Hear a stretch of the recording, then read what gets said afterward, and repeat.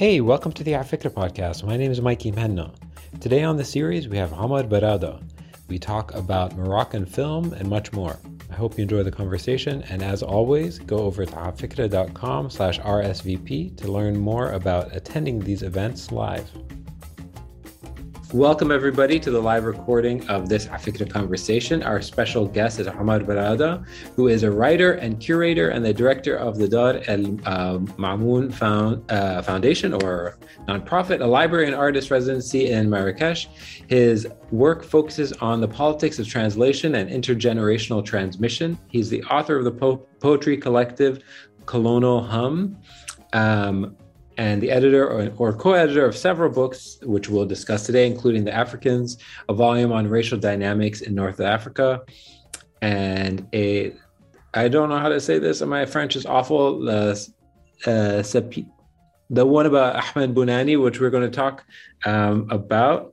I have to ask you to unmute, that's right? It's called La Septième Porte, the seventh gate. The seventh gate. Thank you so much. I'm an embarrassing Lebanese person, which is a posthumous history of Moroccan cinema, Ahmed Bounani's, written by Ahmed Bounani. His writing was published in numerous exhibition catalogs, magazines, and anthologies. Omar, thank you so much for being a part of the series. Thank you for having me, Mikey. It's an amazing series. And I'd like to also thank Tamara and Siwa, who I've been in touch with for organizing this and have been very kind and patient. And the powerhouses behind the process. So Ahmad, maybe a good place to start is just a biographical question. How did you grow up? Did you grow up loving film? Did you grow up loving poetry? Did you grow up exposed to tons of film and film from Morocco? Is that sort of what your morning breakfast was? Actually, no, quite the opposite. I grew up in Morocco. I grew up in Casablanca. But these interests, poetry and film came much later. I guess I grew up in a house that didn't really have books. Or there were books. There was one specific book, which was a 20-volume book. It was in French. It was called La Grande Encyclopédie Larousse. It was this 20-volume encyclopedia that was, as in many places, it was like a decoration. It was at the top of this piece of furniture that looked like a library that had these shelves with, vases and whatever on them and a TV right in the middle.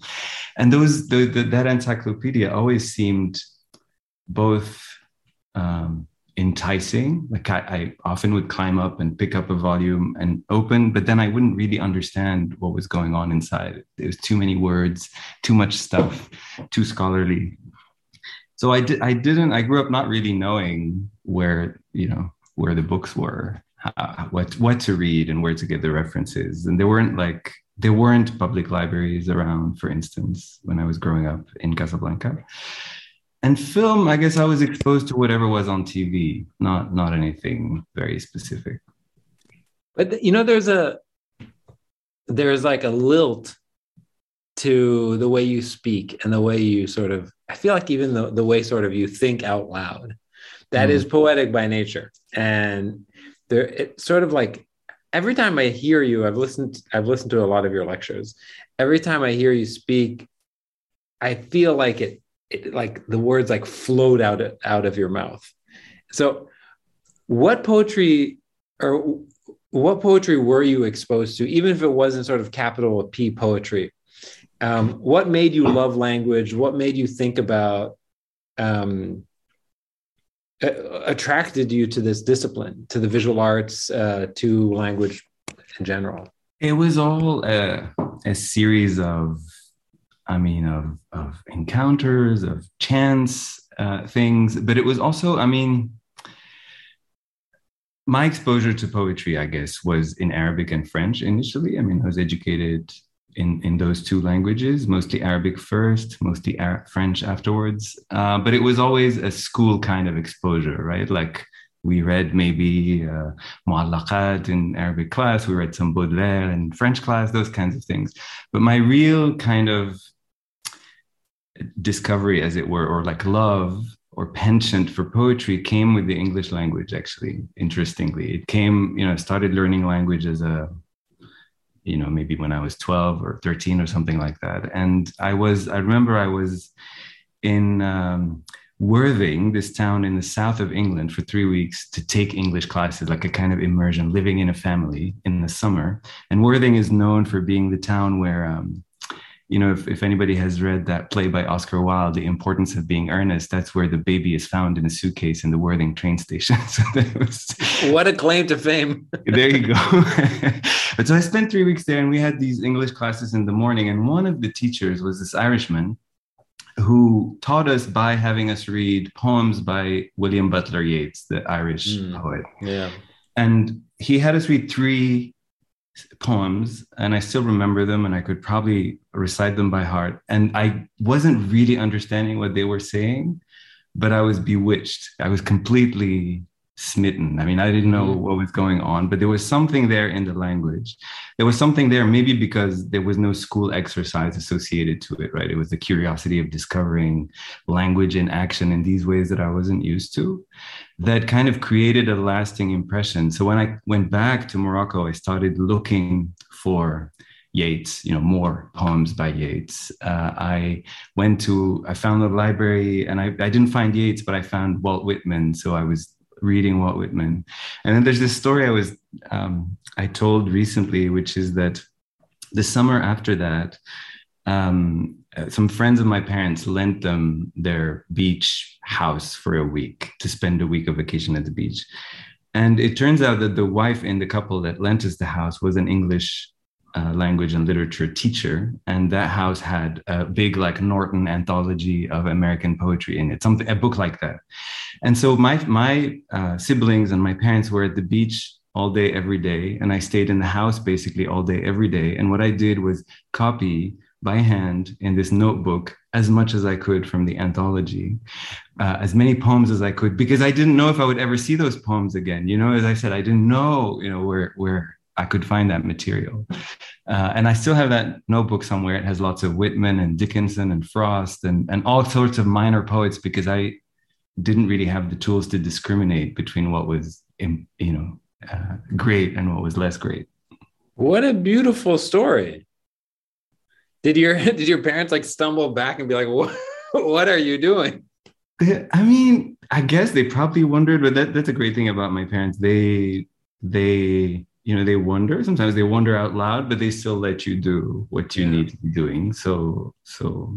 And that happened many times in my life, and I'm grateful to them for that. Amazing. Okay, so I kind of want to talk a little bit about one of the projects that I mentioned in the intro, which is this amazing organization that you've been involved with. And I'll just read the byline. Dar al-Mamoun supports emerging Moroccan artists and promotes cultural awareness internationally. I wonder if you can sort of help paint the picture. What is it like right now for quote unquote emerging Moroccan artists in Morocco, whether they're translators or writers or musicians or visual artists? What is the sort of the state of the art world, and why do these communities matter so much? Yeah, big question. I should say, Dar al-Mamoun, it's funny, that byline, I don't know when it is from and where it is from, but I should just contextualize. Dar al-Mamoun was born maybe in 2010, so 12 years ago. And the idea was, it was not a very formed idea at the beginning, but the main thrust was that we were realizing that culture or our art, the art sphere in Morocco, is very much dependent on things like festivals. And there were lots of festivals all the time, and it was easy to get sponsorship for a 3-day festival of music or this or that. But then, and so it draws in audiences and money and tourism, but then it goes away. And so that didn't translate into anything in terms of support, in terms of the ongoing work of nurturing a scene or nurturing a generation of artists. And so we were trying to figure out what it would take, and what it means to work long term rather than in terms of these events. And so that's how it was born. And there was somebody who had some money and who was ready to invest in a project like that, and which allowed us to begin. And the idea of Dar al-Ma'mun is that it was a number of things, like a library. And that was like that. One of the highlights of my life is I was given free reign to start a library from scratch. So basically I handpicked 10,000 books, which was... Please tell me you put Norton's anthology.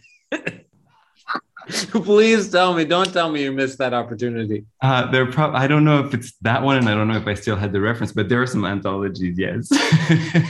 And it's a trilingual library. It has Arabic, French, and English. And the idea was to also start an artist residency or a multidisciplinary residency. Artists, writers. I mean, you can see there were musicians sometimes. In the other slide, there was Ma'an Abu Talib, who's a Palestinian Jordanian writer. We hosted and Najwa Barakat. So we hosted the kind of these writing workshops.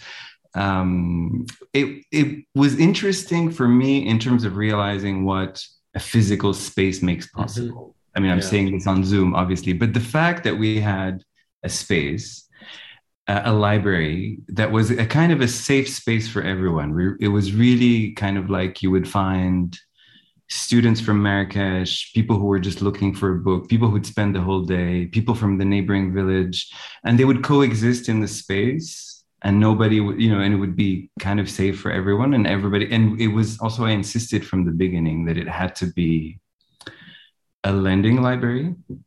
Sure. So not a place where you have to come and somebody's looking over your shoulder to make sure you're not doing something wrong. So you can come, you can stay, you can ask questions.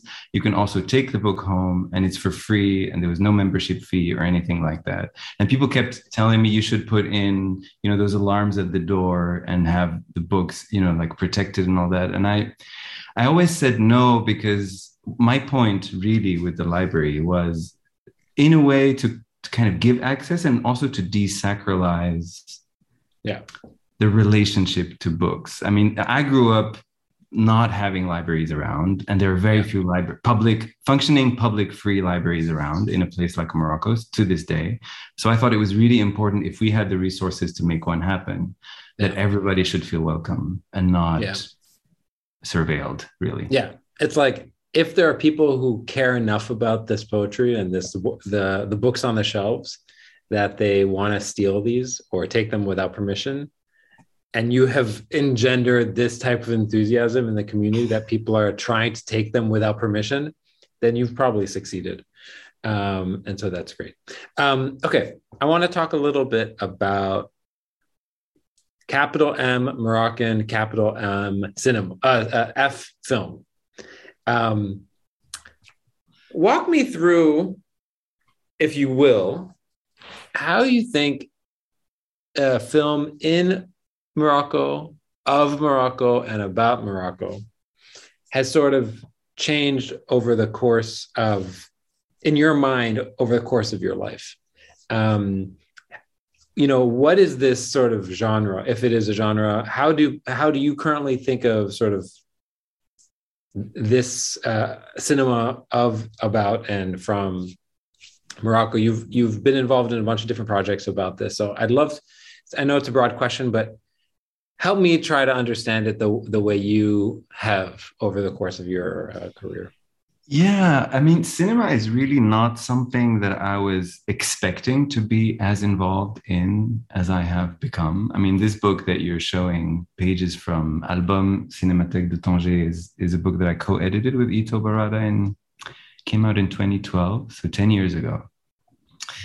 And it was really, and it centers around the project that was the Cinematheque of Tangier that Ito co-founded a few years before that. And the idea was to kind of look at Tangier as, to look at film in Tangier and Tangier on film, because a city like Tangier in the history of film has been a place onto which a lot of fantasies have been projected, right? Like there's so many films and literature. I mean, there's this book that I read a long time ago. It was in French, but its title, it was like Tangier, the literary colonization of a city. And so it's like you say Tangier and you think Paul Bowles and you think Burroughs and you think this and you think that. And you forget that there are also people in Tangier, from Tangier, who think and write and have imaginaries and all of that, but they get kind of covered up by these other powerful and powerfully distributed images, including within Morocco, including for us. So making this book was at least a couple different things. One was to look at that history of all those films that have Tangier in the title of them, and they have these European or American film stars, and they have amazing posters and great, film stills and very interesting, if very repetitive, stories for what they tell about these imaginaries and their Orientalism and all of that. But also to look at how Moroccan films developed at a later stage. And to look at the archives of the Cinémathèque de Tanger, because what the Cinémathèque de Tanger is like this kind of artist-run institution that took on the idea of renovating and relaunching a film theater that existed from the late 30s and that was going to close down and probably be demolished. And so it was the idea of making an art house film theater and constituting some kind of an archive that wouldn't be too much of an institutional archive. It was like an alternative institution of film in the city of Tangier. So so in the book we reproduce a lot of it's like a material history of film in Tangier, the old film tickets, the notebooks on which film viewers would write down their observations or filmographies. And one of the texts that I very much love in this book, and that I think is the central piece in it, is this oral history. We had somebody do interviews with 10 different people in Tangier of different generations about their experience of watching movies in Tangier, the old theaters, how much it cost to go to the movies. There were some people who were from poor families who would let go of their pocket money to buy a sandwich and go to such or such movie. What kinds of movies did people watch? The Bollywood films or the Kung Fu films or the American films, etc. And you realize also that, and this I realized often, is that Moroccan films were not all that visible in Morocco, like the kind of films that I now consider an essential part of our filmography, the important kind of auteur films in a way that we have had a really hard time being seen in general and being distributed in Morocco in particular. Yeah. Like even when they'd been to festivals abroad and all of that.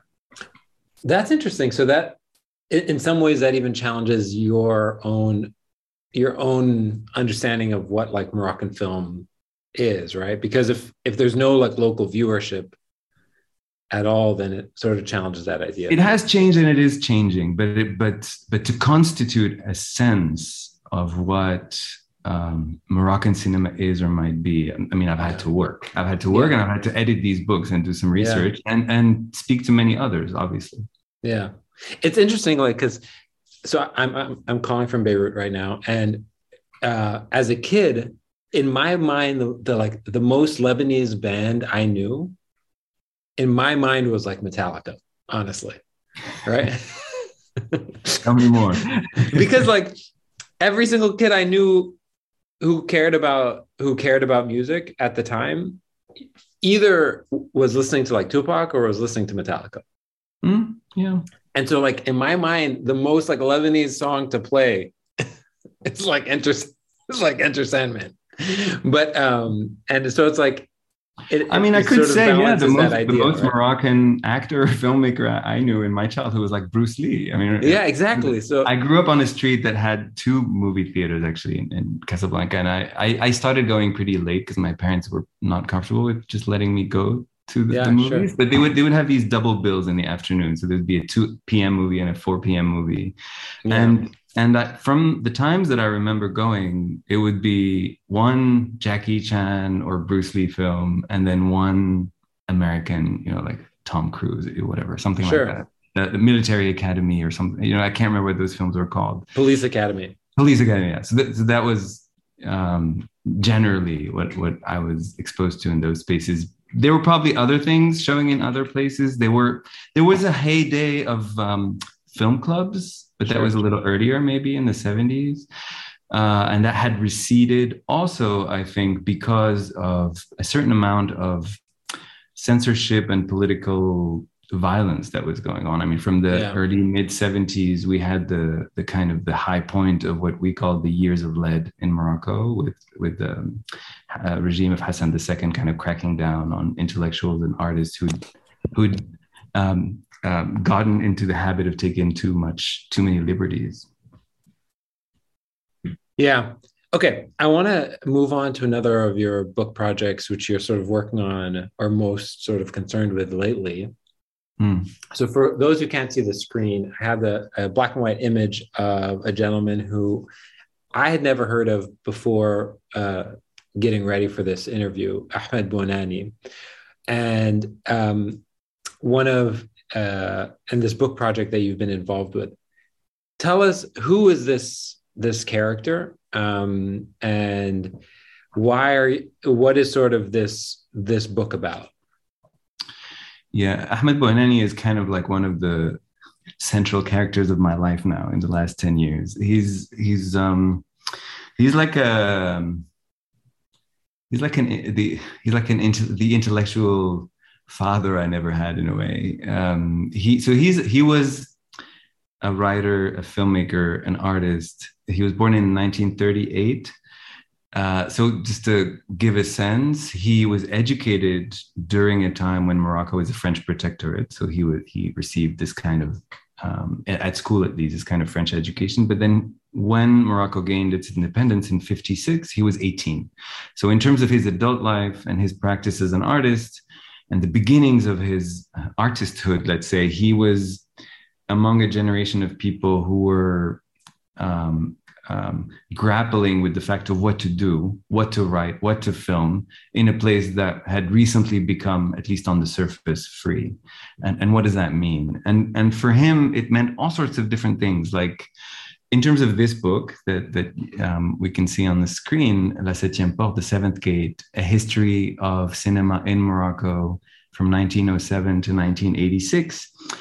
It's a book that he wrote in the 80s, and he was trying to kind of look at what the situation was in terms of Moroccan cinema around then, 30 years after independence.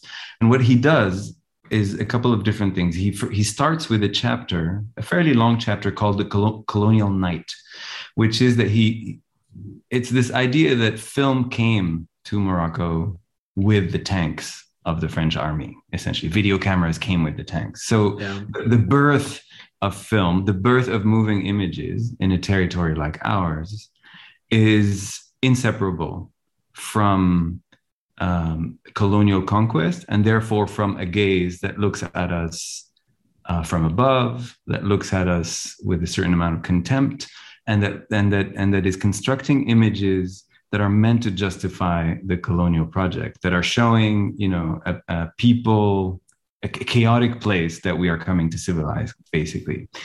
And so he's looking at the image that a few decades of European colonial filmmaking have constituted of Morocco and of Moroccan people. And therefore, the image of ourselves that people had, but that ourselves had, because Moroccans would go to film theaters, and when they would see Morocco, that's what they would see.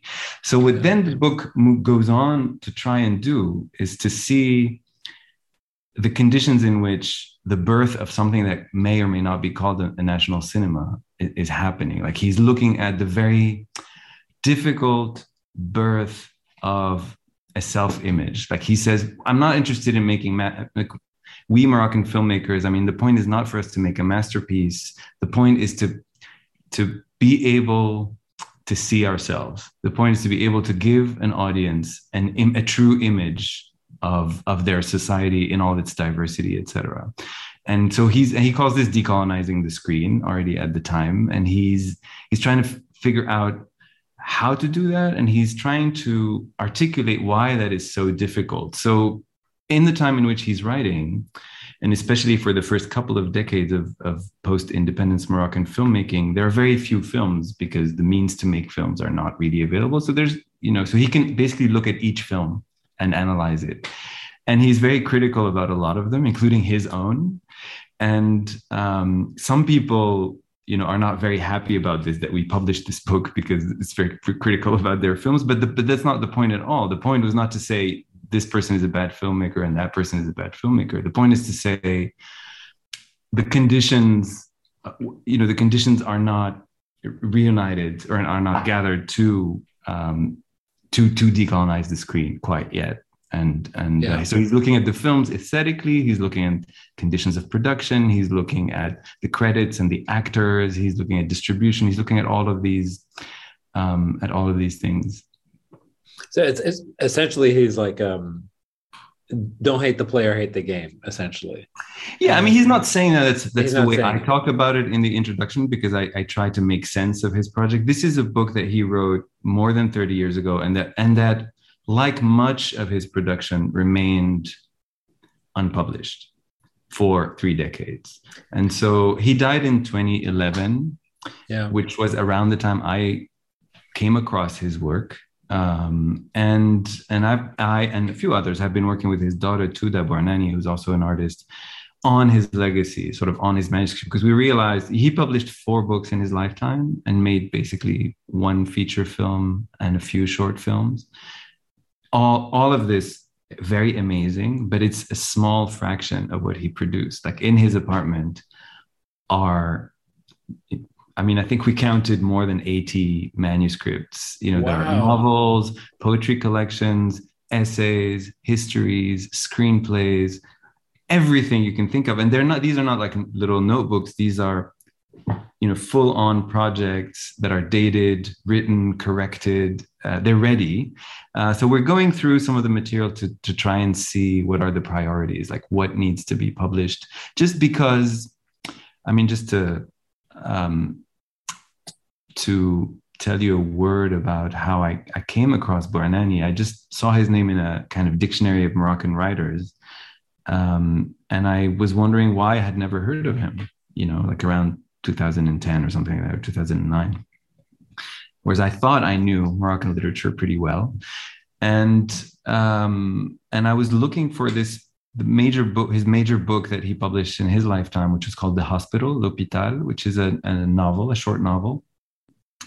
And it was out of print and it was nowhere. It wasn't even in the National Library in Morocco. I couldn't find a copy anywhere in France, even though it was published in French.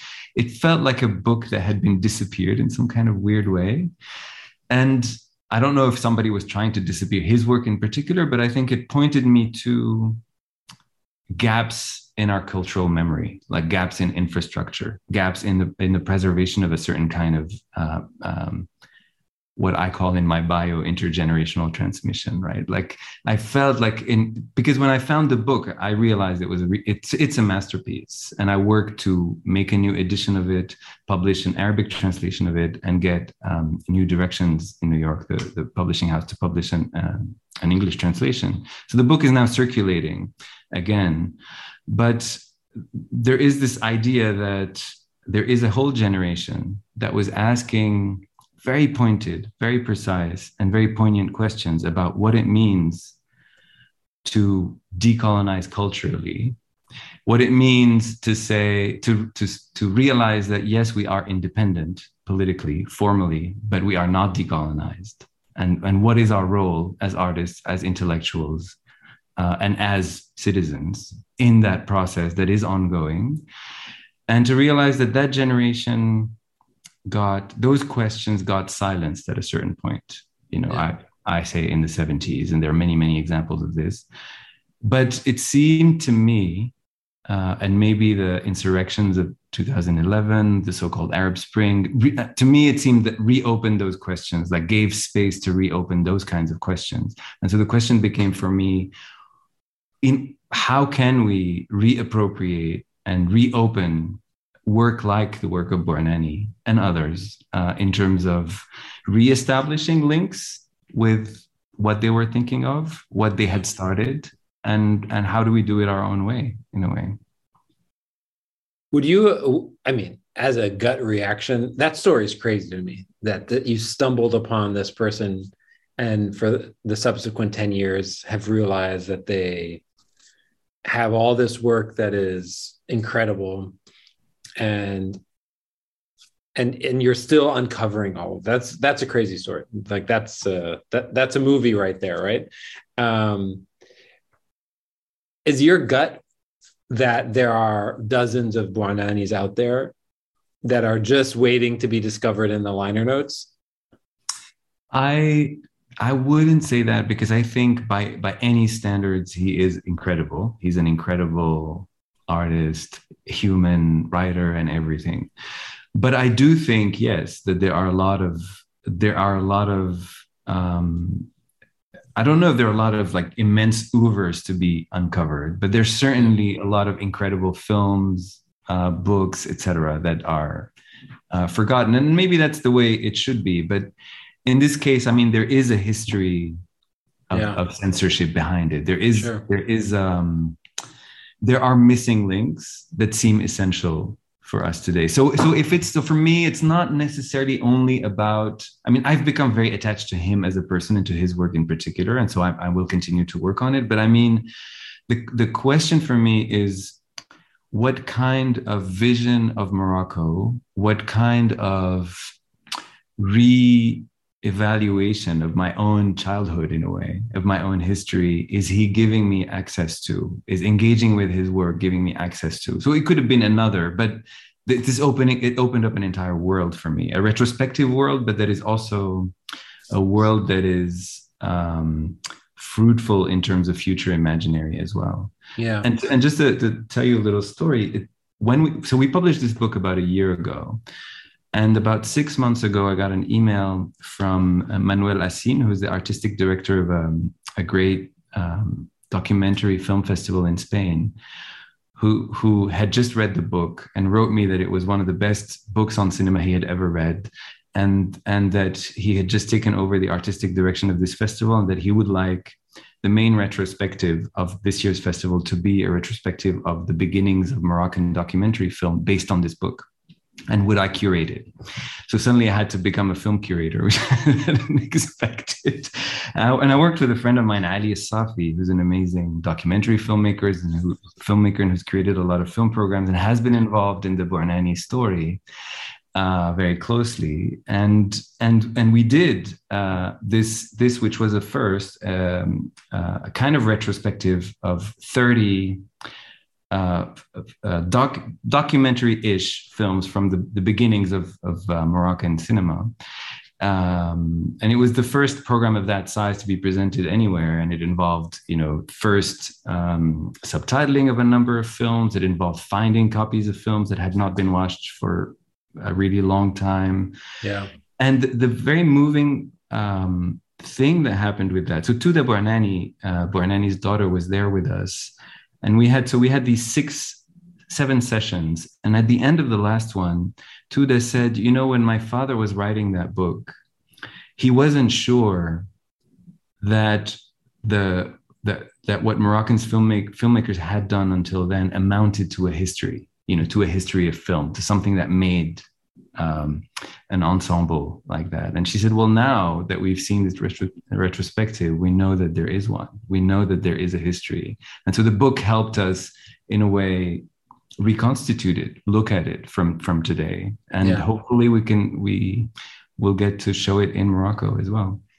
So let me put you on the spot. So on the slides here, I'm showing a couple of different I tried to bring in all the chapters, but I don't think I got all of them.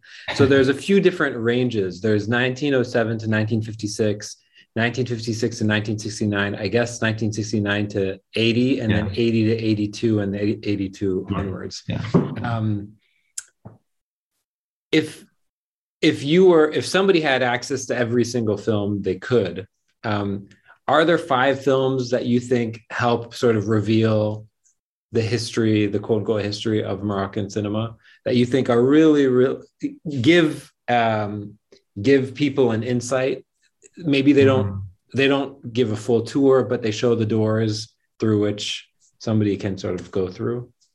Oh wow. If I had to pick five films, yeah, I mean, you could. There are some essentials. I mean, Bornani's own Mirage, the Mirage is one. It's from the late 70s. The film that's considered to be the first kind of independent film of value in Morocco is from 1970. It's called Wishma, which means the tattoo or the body mark. It's by Hamid Benani, and Bouanani participated as film editor of that film, and it was made by this collective of people. So I would say Wishma, I would say The Mirage, I would say Moumen Smihi's El Shergi, or Violent Silence, which was made in Tangier in 75. So it was the first Moroccan feature film made in Tangier. And then I don't know, like I could stay in that generation, but I mean, I guess if you wanted to go a little closer to today, you could add maybe something by Leila Kilani, who's an amazing filmmaker, also from Tangier, actually. I mean, it's hard to choose, but she has this incredible documentary film on so-called illegal migration from Tangier called the Dream of the Burners from 2001 or two, or she has her incredible feature film called Sur la Planche. I don't know what it's called but it's about these group of young women who work in a shrimp factory in Tangier, and it's very visceral and incredible.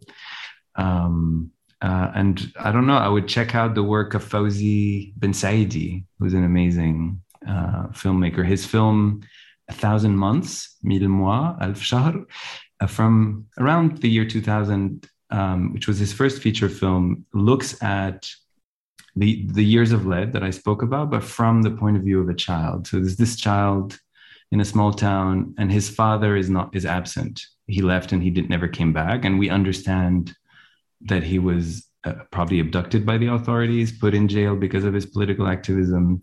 But so it's like this portrait of absence due to political violence, but from the point of view of a child who doesn't actually know the events. It's very beautiful. Interesting. Amazing. Thanks for that. I wonder if you were to have written the book now, right? What are the other dates that you would use that sort of are the generation? So I have up here 82. So 82 then goes to what? And then what? Well, I mean, what Bernani was doing there is, so he has the colonial chapter, goes to 56, then there's 56, and then it's really by a decade. So he's doing 56 to the late 60s, and that's like a big decade because there were not all that many films after all.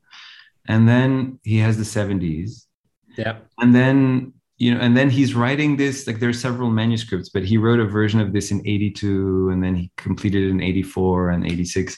But so 80 to 82 was really kind of, in 1980, there was the beginning of a new phase because the National Film Center established, what is it called? Like, there was a fund for filmmakers, like you could get money from the state to produce a film. And so the number of feature films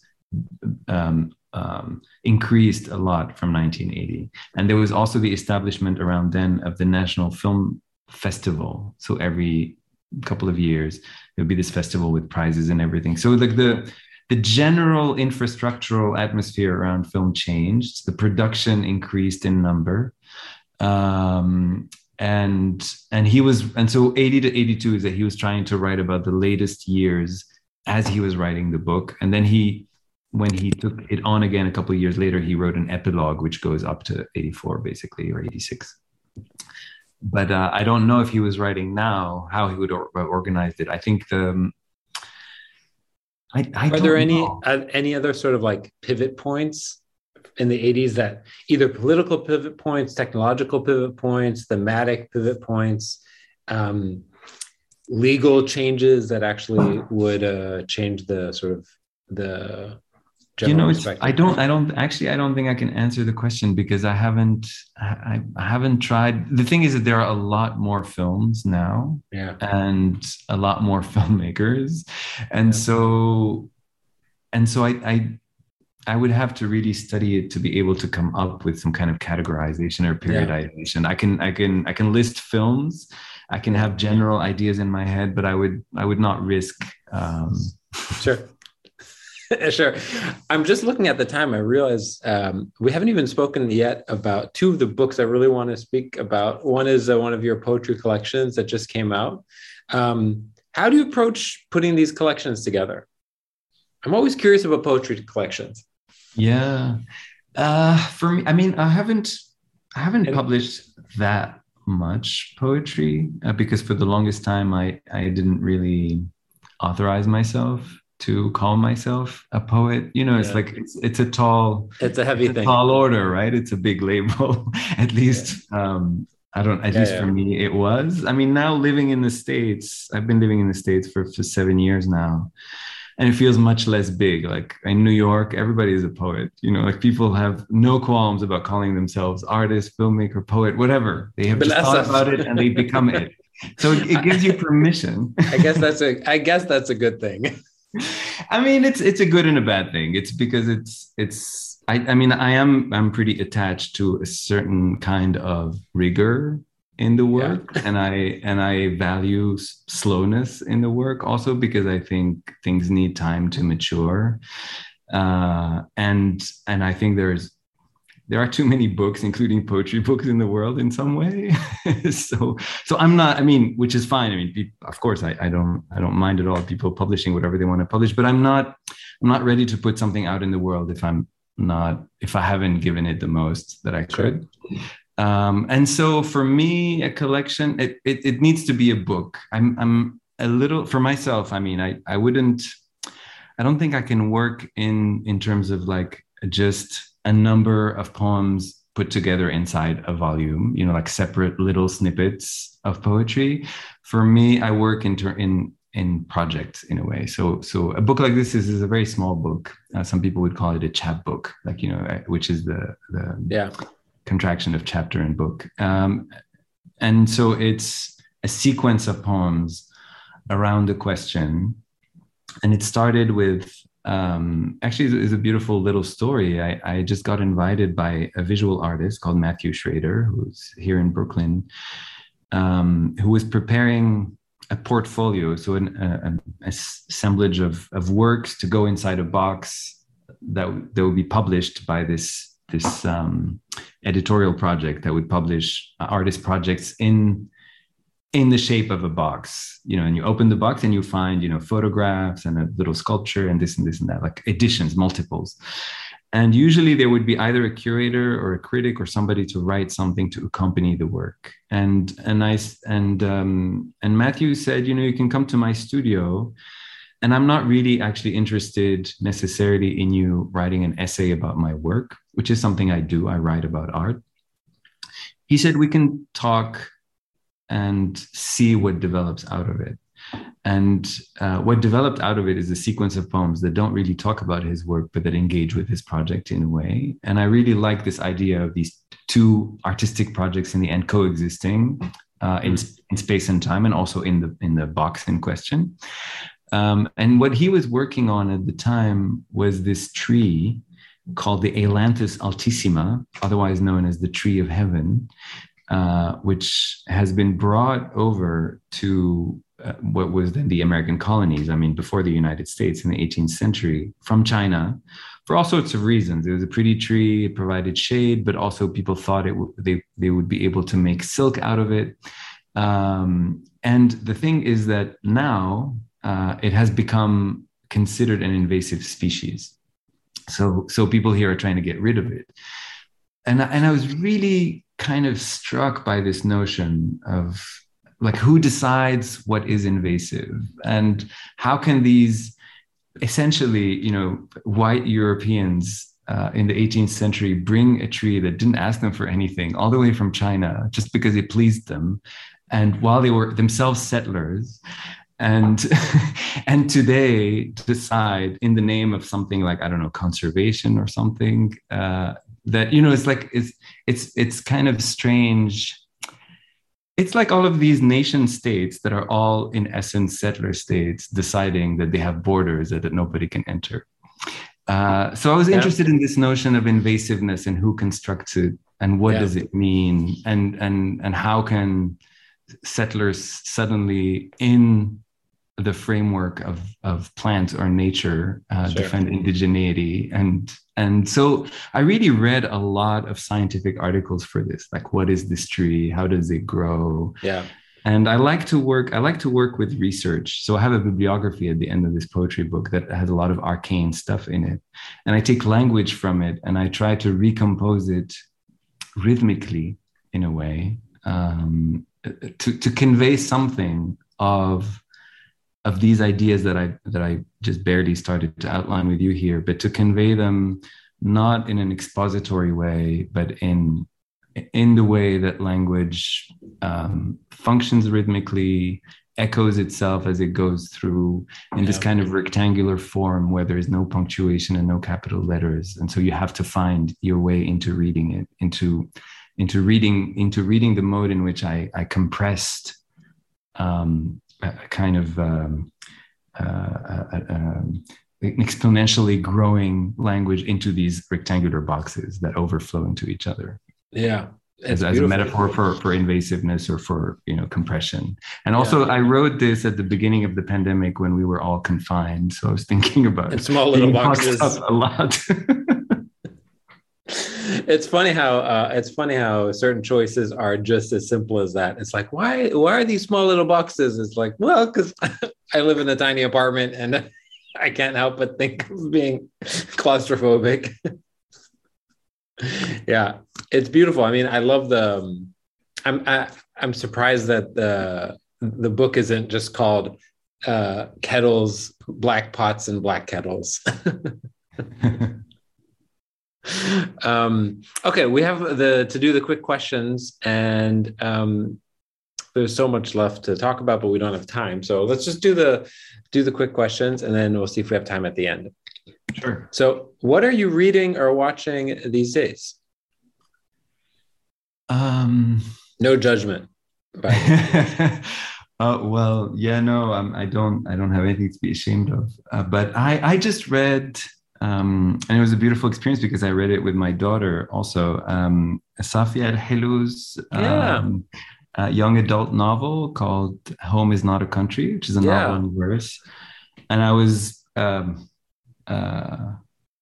astonished by it. I thought it was a very beautiful. I also was. She was on. She was the first person on Africa Book Club, and we had a really beautiful conversation with her. So if you're interested in showing your daughter, the conversation was really fun. She's amazing, and that was beautiful. And I'm also rereading a lot of Etel Adnan, who died a few months ago, and who's somebody I was close to, somebody I knew very well, and I met when I was in my early 20s, and was very important to me. And so so I have a kind of I would say an emotional attachment to the work, but I'm also being asked to write about her work a lot these days, before she died, but also since she died. And I realize as I reread that there's so much in there. It's such an expansive, generous, incredible universe. And that is often, in the way it's talked about in general, it's always a couple of points that are stressed, but there's so much in her work. And so I'm trying to find new entry points into it. For myself and for the world, or for whoever cares to listen. Is there a piece that you're sort of unpacking right now? Right now, I mean, I'm supposed to write an essay that's due in a few months about, and I've decided it should be about her relations to her contemporary Arab poets. Yeah. She had this she like for a part of her life, she was afraid that she would not be considered an Arab poet because she had moved out of Beirut. She never wrote in Arabic because she couldn't, etc. But she found her own ways of being in conversation with her contemporaries who wrote in Arabic and all of that. And they considered her one of their own. And I'm interested in trying to look more specifically at those relations. And, her poetry was translated into Arabic by some major poets. She had this practice of the leporellos, those folding accordion books. Of course. She like scribbles in Arabic letters. She copies poetry by major Arab poets as a way to, pay homage to them and also absorb their words in a way. And that was kind of so all of those things I'm trying to amazing. So who would you love to shadow for a day, past or present? Maybe it's Bornani, maybe somebody else. I feel like Bornani I've come to know pretty well. I don't know if I need to shadow him now, but there is a person I would love to shadow for a day. We didn't talk about this, but you mentioned this book, The Africans, that I did, and I've been looking at questions of race in Morocco and trans-Saharan migrations, and I've worked a lot with Mbarak Bouhchichi, who's a Moroccan artist that has become a friend, and we did exhibitions together and this book and all of that. And it's part of a kind of an ongoing research project and writing project that I have about this question of Shouq el-Hamel. There's a book by historian Shouq el-Hamel called Black Morocco. So I'm trying to think about this. And in the course of researching this, my family history caught up with me. And in particular, the story of my grandmother's grandmother, who had been brought to Morocco enslaved from somewhere, who was a Black woman, and who my mother knew very well as a child, but who's somebody I didn't hear about when I was growing up. So it's kind of a fairly recent story for me that I've started thinking and writing about. And I would love to meet her, this ancestor of mine. Amazing. What do people most misunderstand about your work? I think it's... people seem to have in general, and this is not specific to me, but seem to have an impulse towards labeling or fixing. So people who have known me at a time when I translated a lot think of me as a translator and will only think of me as a translator. People who have seen exhibitions I've curated will only think of me as a curator. There are people who only see me as somebody from Morocco and will only engage with that. So I don't know. I think people are multiple, and I'm a naturally very kind of curious person. I'm interested in expanding my worlds, and I don't have all of the things I do. I wasn't trained in. This is not at all what I studied. These things. So I think there's a misunderstanding that comes with the desire to pigeonhole or to kind of know what somebody is about when every person is in flux and in progress. I can relate to that. Okay, so we have a question from NY. Are you there? Hi, yes. Hi. Thank you. It's Najwa. Thank you both. Omar, what fascinating points you make. One in particular really resonated with me. I'm looking at a lot of early footage of the Middle East, Palestine, Iraq, Syria. And you're completely right. It just leaves you feeling that it's unrepresentative. It's partially representative, lots of donkeys and camels and flea-bitten children and so on.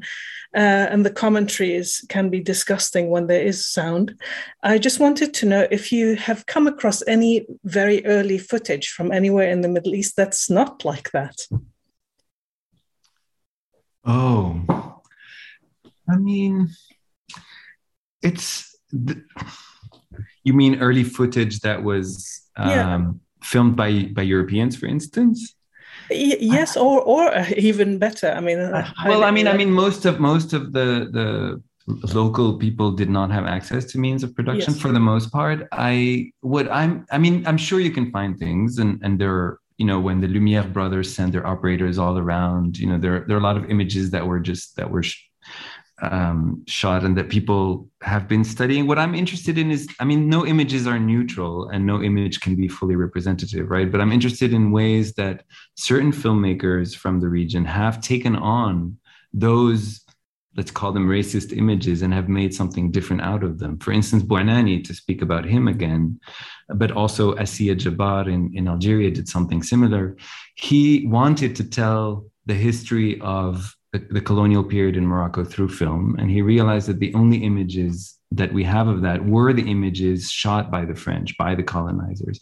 And so what he did is he took archives of those images and he edited them against themselves, against the grain. So he would cut and re-edit, re-sequence differently. He would eliminate the soundtrack and create his own soundtrack. And then he would film a set of his own images. For instance, he would say, he realized that the French mainly shot Moroccans as these masses of people, chaotic groups of people. And so he made some close-ups. And for instance, he went to areas, for instance, in the Rif Mountains where bombs were dropped by the Spanish and by the French.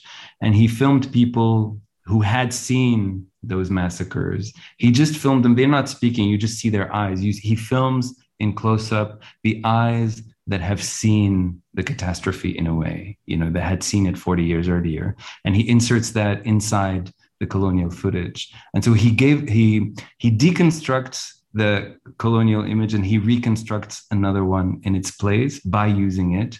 And it's kind of like a poetic justice in some kind of way through film. And I think there are many projects like that are very beautiful. Amazing. Thanks, Najwa.